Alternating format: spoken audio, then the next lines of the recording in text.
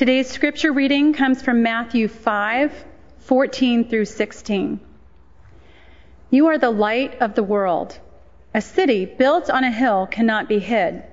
No one, after lighting a lamp, puts it under a bushel basket, but on the lampstand, and it gives light to all in the house. In the same way, let your light shine before others, so that they may see your good works and give glory to your Father in heaven. This is the word of God for the people of God. Thanks be to God.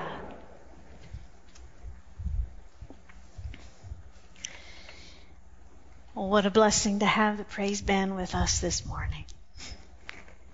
Thank you, Preston, for your presence here and bringing us together to worship in a new way this morning. We are in the 4th week of a sermon series entitled Neighboring, which is built around a book by Jay Pathak and Dave Runyon called The Art of Neighboring. And we've been talking about what Jesus says are the 2 most important things in life. Loving God with all of your heart, mind, soul, and strength, and loving your neighbor as yourself. Everything else, Jesus says, is secondary. So how's it going? Loving our neighbors, loving our actual next door neighbors, those persons with whom we go to school, those persons beside whom we work, those persons beside whom we live every single day. We invited folks in the first week of the sermon series to download this from the digital bulletin or pick up a copy of it out at the welcome desk. And it was a tool to help us learn the names of our next door neighbors, jot them down, and learn what matters to our next door neighbors. What is most important to them as we take a sacred interest in them and their lives. So how's it going? I'd love to hear stories about changes that you've made, differences you feel like it's making in those areas where you live and work and go to school. You'll find a link in the digital bulletin that's called How Are You Neighboring? Let us know. Tell us a story. We would love to hear about the difference it makes when we put loving God and loving our neighbors first in all things. Would you pray with me? God of mercy and God of grace, above all else, may we be faithful. Faithful to you. Faithful to what you tell us is most important. Faithful and obedient to your call in our lives and who you say we are. Lord, we love you. May the words of our mouths, the meditations of all of our hearts be acceptable and pleasing in your sight, O Lord, our rock, our redeemer, our root, our refuge, our everything. Amen. I grew up in a rural area out in the middle of nowhere. It was beautiful. And when you grow up out in the middle of nowhere, the power lines often fail you because those power lines are stretched precariously through fields and forests and trees propped up on poles and other things. And when storms come, the high winds come through, or the sleet and freezing rain will coat those power lines or coat the limbs, and they fall down on the power lines, and you are sitting in the dark at home. And I was a little bit scared of the dark as a kid. And so when I was in the dark, I felt alone. And what did my family do when it got dark? Well, when it was dark, we looked for the light. And so we said to ourselves, where was the last time we saw that flashlight? We knew it was around here somewhere. Was it in the living room, in the kitchen, in the den? And when we found it, oh, we were so grateful. Because we'd turn it on and that light would remind us we were not alone. We could see each other. We'd light candles and put them around. My dad would get a card game going. My mom would pull out that battery-powered radio. And she'd get us up and dancing when a really good song would come on. Light can change the darkness because we can see each other in it and know we are not alone. Well, whether we live today in rural areas or not, whether our power lines are now overhead or underground, storms still come. Those storms can come in thunder, storms and high winds, sleet and freezing rain still. And those storms can come in grief and suffering, mental illness, addiction, the loss of a job, questions bigger than we are.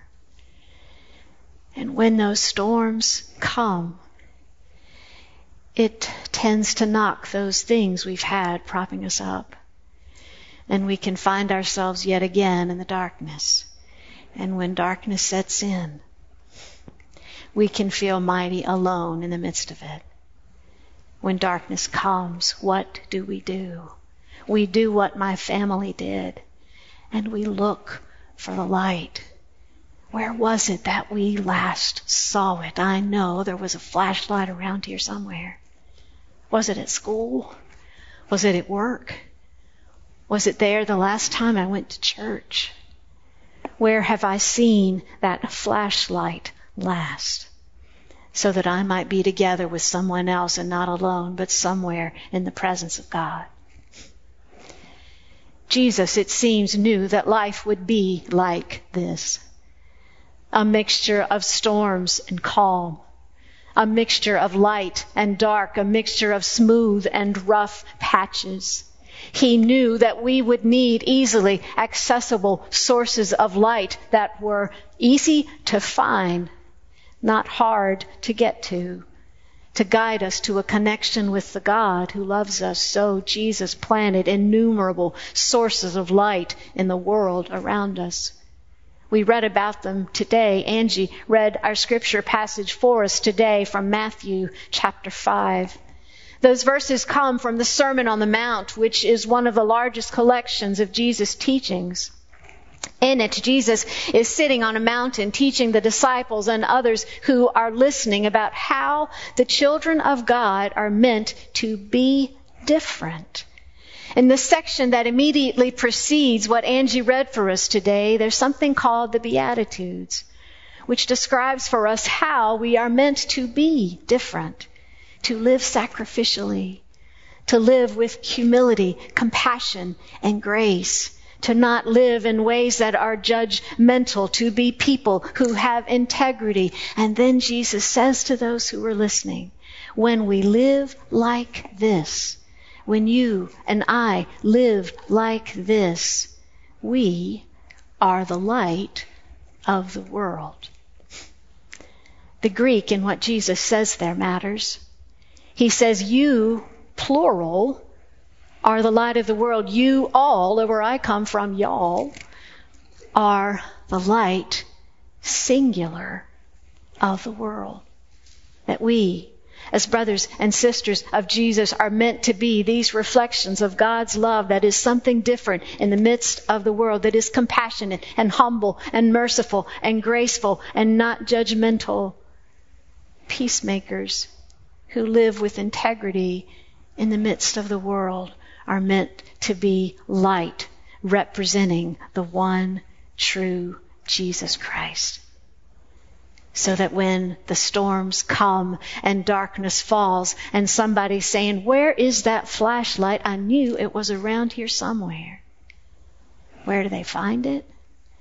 They find it in you. They find it in you.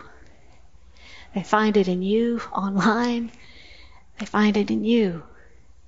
And every one of us who call ourselves the children of God are meant to be representatives of God's love and light on this earth. And we're not supposed to be hard to find. In a garage or under a bushel basket, Jesus says we're meant to be like on a lampstand, like a city on a hill, something that others can find from even very far away. Jesus says, let your light shine before others so that they see God in you. That is quite something, isn't it? That they would see God in you and in me. William J. Toms writes, be careful how you live. You may be the only Bible some other person reads.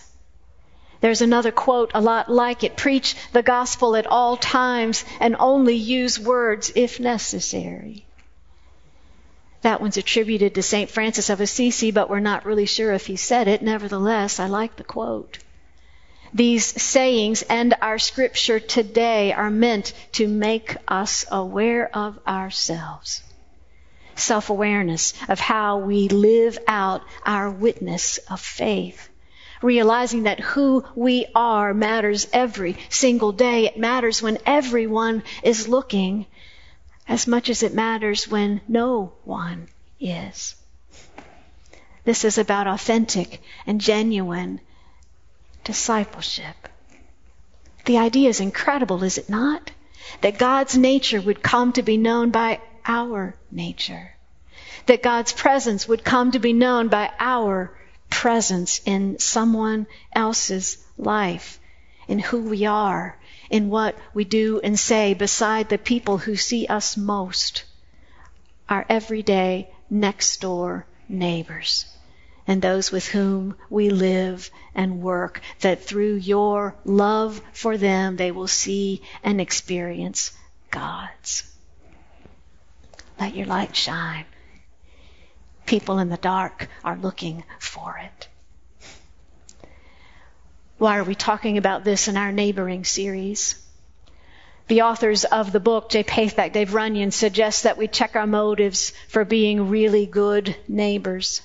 Says that we do an internal check to make sure the building of relationships is based on prayer and reading our scriptures, and based on how we learn to live out our faith together, that it comes from a healthy place, not from a desire to change or convert anyone. Because on one hand, this is a book about evangelism and living faith beside our neighbors. And on the other hand, this book is not about evangelism at all. It is about simply being the people God has called us to be, no matter where we are. But here particularly in our everyday lives, beside the people who see us most often. Some evangelism books teach us to be neighborly solely for the purpose of sneaking in Jesus later, like a bait and switch approach, or having something attached to every invitation like strings that we're trying to pull. The authors write that this is not an evangelism strategy. And if evangelism is our only motive, then we won't be very good neighbors. The authors say, too, that the gospel must never be an ulterior motive. It can be an ultimate one, but not an ulterior motive like we've always got something hidden up our sleeves. We don't love our neighbors so they will believe what we believe. We don't love our neighbors so they will change. We love our neighbors because we're called to love our neighbors, even if they don't love God or us in return, or if their dogs still dig up our bulbs every spring. We love our neighbors so that when storms come and darkness falls and props falter, the neighbor will know he has seen a flashlight around here somewhere. And he'll remember he's experienced it in you. Give you a call, give you a text, knock on your door to come and find you so that he can be strengthened by the way God lives in you again. That's our motive. Putting skin on God's love for someone else and living out our faith right where we are in ways that are genuine, honest, and true. What does being a light look like? In a previous church, we had a storm, an actual snowstorm that knocked everybody's power out, and I couldn't get out, and I was sitting there in the parsonage wondering what I could do in ministry that day since I couldn't get out, so I started calling people. And I thought, well, I'd start by calling the widows in the congregation and check on them. And when I did, the first person I called said, well, you wouldn't believe it. Someone I'll call Joe just stopped by, brought me hot soup and bread and came to check on me. I thought, wow. And then the next person I called, I said, how are you doing? She said, well, Joe just stopped by and brought me hot soup and bread and came to check on me. The next person I called, how are you doing? Well, Joe had just been by. What do you know? Hot soup and bread and to check on me. And then I called Joe. And Joe said, well, his wife had been cooking this big pot of soup when the power went out and they didn't want to waste it. So he thought he'd take it and go check on his neighbors. We know God's light when we see it, don't we? What does it look like to be the light of God? B.J. Priest, our executive director, told me a story not long ago. She was here after hours one day doing something with Girl Scouts and someone stopped by. That person said he happened to be in the area and he saw some cars in the parking lot here at Ebenezer, and so he thought he'd take a chance. He wanted to talk to his Access leader. What is Access? Access is our high school student ministry, and our director, Michelle, puts students in small groups and assigns some of you who are adult volunteers to be with them and walk through high school with them so that they have someone to talk to as they go through all those difficult things in life. And this person, BJ said, clearly did not look like he was in high school anymore. And in fact, he told her that he had graduated in 2006, and now it was 2019. 13 years later, that man is in this area when storms are coming in his life, and he wants to talk to his Access leader. How incredible is that? That is being a light, to have walked with someone through storms before and to be there again. That person's here in worship this morning. Thank you, Mike Puff, for being one of our Access leaders. You're still in touch with that gentleman today, you told me. And when I asked Mike about it, he said it's no big deal. I beg to differ. I think it's quite a big deal for someone to have wondered where that flashlight was, and they knew they had experienced it, had seen it here at Ebenezer when they were back in high school, and to come back 13 years later and look for it again. It matters when we live out our faith right beside other people and put skin on God's love for them. David Lose writes, being salt and light isn't so much something we do, it's who we are. And each time we come to church, we are reminded that whatever our successes and failures, whatever our good deeds or misdeeds, whatever we've done or has been done to us, nevertheless, our essential identity is as God's beloved children who are called to be light to the world. And in the thousands of years since the Sermon on the Mount, that has not changed. What does being a light look like? It's praying for your neighbor who's told you over the trash cans that he's lost his job. It's making a casserole and taking it over to someone who's just come home from surgery. It's sitting on the soccer practice sidelines with another parent and listening to them tell you about how hard it is juggling working from home and COVID and kids in and out of school and taking care of a mother-in-law all at the same time. This is what being a light looks like in our lives. And my husband, frankly, is better at this than I am. I work long hours and I'm a big introvert, and my husband is not. And he is loving and warm, and I could fill out this neighboring sheet. I know my neighbors' names and I know a little bit about them, but my husband really knows them, has heard their stories. He goes fishing with them. He goes and plays tennis with them. He does projects in the yard, and just the other week he was smoking pork in our smoker in the driveway. And after we took the meat off, well, what do you know? There's a whole bunch of really nice warm charcoal left in the bottom of it. So what did he do? He took out his phone and he and our son started texting and calling the neighbors, inviting them to a s'mores party in our driveway. We had marshmallows and chocolate and graham crackers, and he thought, why waste the charcoals? Let's have some fun.